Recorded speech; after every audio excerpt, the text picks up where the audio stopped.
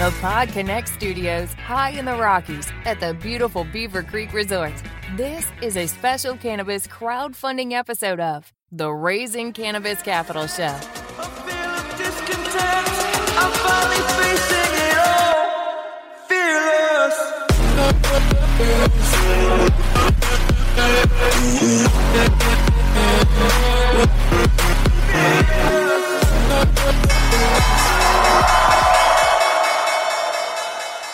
Today on MJ Bull's Raising Cannabis Capital, we are continuing our cannabis crowdfunding series with David Weir from First Crop. David, welcome to the show.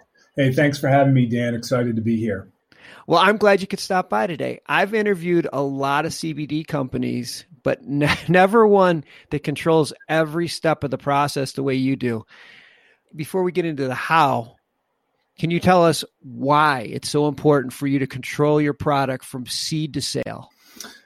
Yeah, sure. It's a great question. And I think it really boils down to what we've observed in the industry in the last couple of years. I mean, let's face it, the industry has been somewhat tainted with a lot of crappy products. There's been very low barriers to entry, and there's been a lot of money potentially to be made. It's attracted a lot of people into the industry in a very short period of time. So whether it's your brother, your cousin, your next door neighbor, it's not that hard to produce a CBD product. And that's why they're probably at the peak was 3,000 or 4,000 brands. And so we took a different approach, which is really for the long haul. Our team comes out of the food business. We have a grounding in natural food products. And we decided that we wanted to be where the puck was going to be 5 years from now, not where it was when we started our company. And so we built the business around what we call food grade standards. Everything, our GMP certification to being certified organic to our SOPs were built with the expectation that the regulatory bar, which really doesn't exist today, is going to be established at some point. And we wanted to make sure that we were ahead of the curve on the quality standard. And that really is what has guided our approach every step of the way. And our ability to control our product from the seed that goes in the ground all the way to that finished product that ends up on the shelf is a really important result of that dedication to quality. Well, you definitely walk the walk, because I know within your core principles, you support regeneration and giving back. And to do this, you developed a model where you support farmers. Can you explain how that works?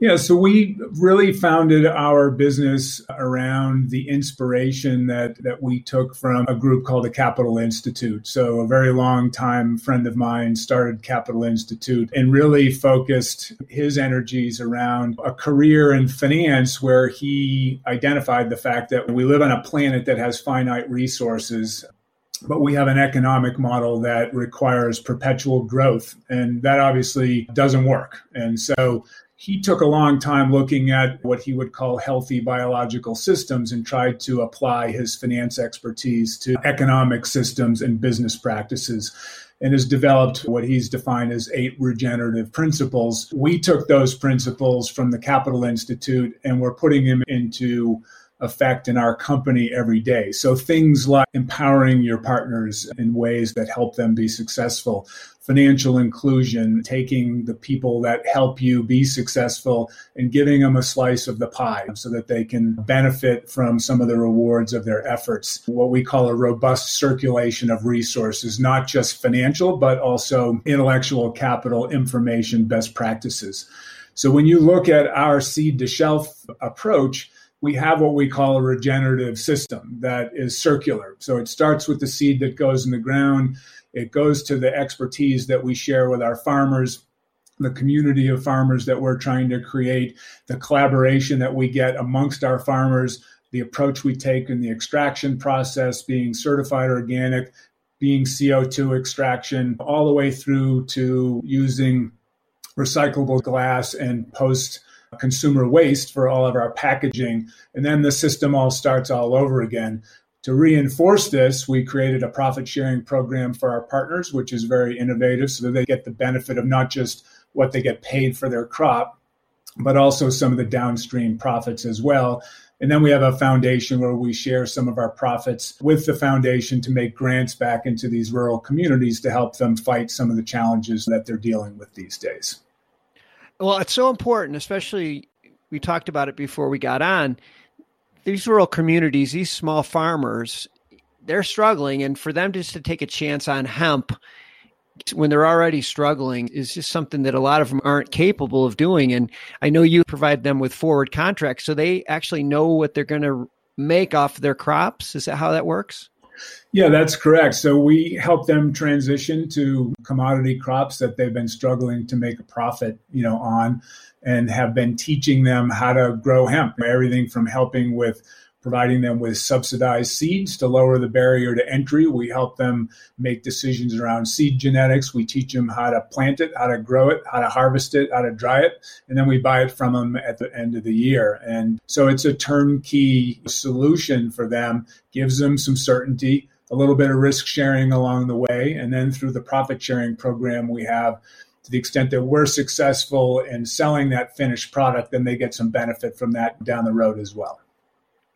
It's a long play, but it's a smart approach to doing this. I see that you launched 24 products in the second half of 2020, which is probably not the best time to get into the retail game. How'd that go? Well, it wasn't obviously in the business plan to be launching our consumer products into the teeth of a pandemic. But based on the challenges, we have a very nimble team. We adapted. We did a couple of things. We did manage to get all of our products rolled out last year, despite some supply chain challenges on the packaging side and things that everybody was struggling with. But in the third and fourth quarter, as you mentioned, all of our CBD products, which are 15 CBD products, launched. We also were nimble enough to actually create a whole new set of products that didn't even exist in our product pipeline, all still around hemp. So we created a line of 4-ply performance consumer hemp fabric masks for people who wanted a natural antimicrobial alternative to the lower quality Chinese masks that were coming in, but at the same time sticking with our focus on hemp as a source of material. We also created a CBD-enriched aromatherapy hemp mask spray that goes on the inside of your mask. So for teachers and retail checkout clerks and people who have to wear masks for long periods of time, it helps improve that mask wearing experience so that it's at least tolerable. And those two products we also rolled out in the third and fourth quarter of last year. So total actually about 31 product SKUs we rolled out in a pretty short period of time under some pretty challenging circumstances. And I saw they went pretty well. Yeah, we're growing our online sales every month without the benefit of having been in the market with a loyal customer base. We were starting from scratch, unlike some other brands that were already out there. So we really focused on online sales. Brick and mortar stores were not taking meetings. We're not doing their usual category resets. So as we were rolling out our products, we were obviously focused on our online sales, both through our website as well as other online channels. And then at the end of the first quarter, we finally started to see some life in the retail sector. Brick and mortar stores are opening up. They're replenishing their inventories. They're looking to bring in unique, differentiated brands.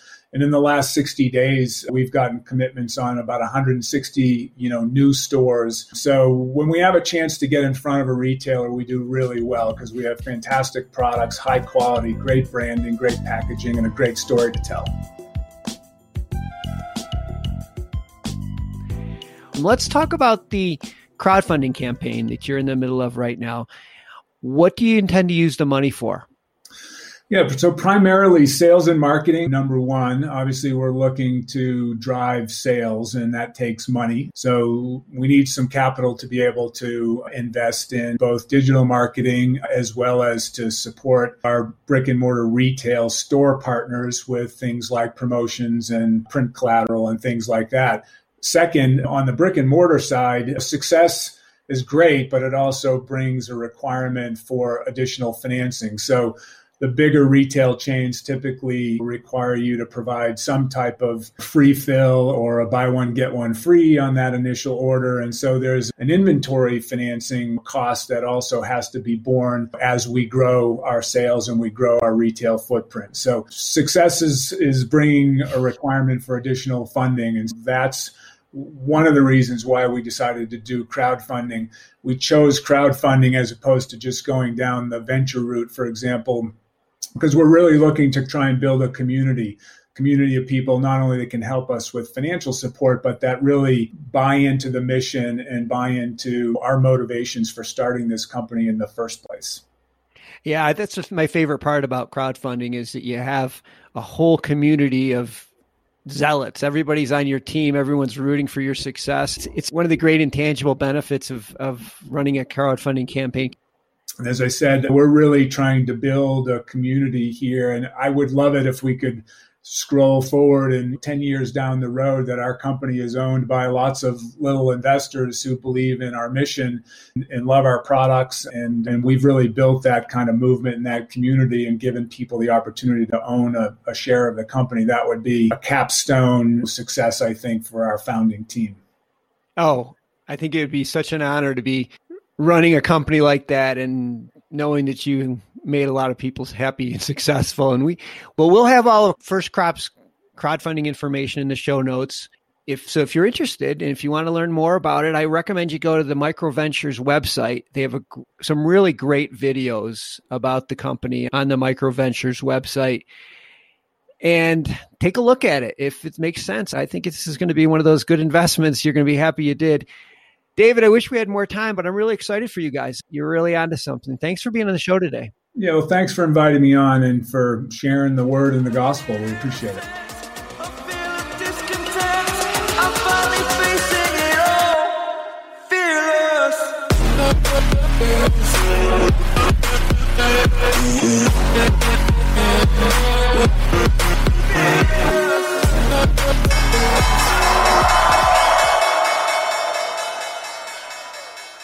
Thanks for listening to today's show.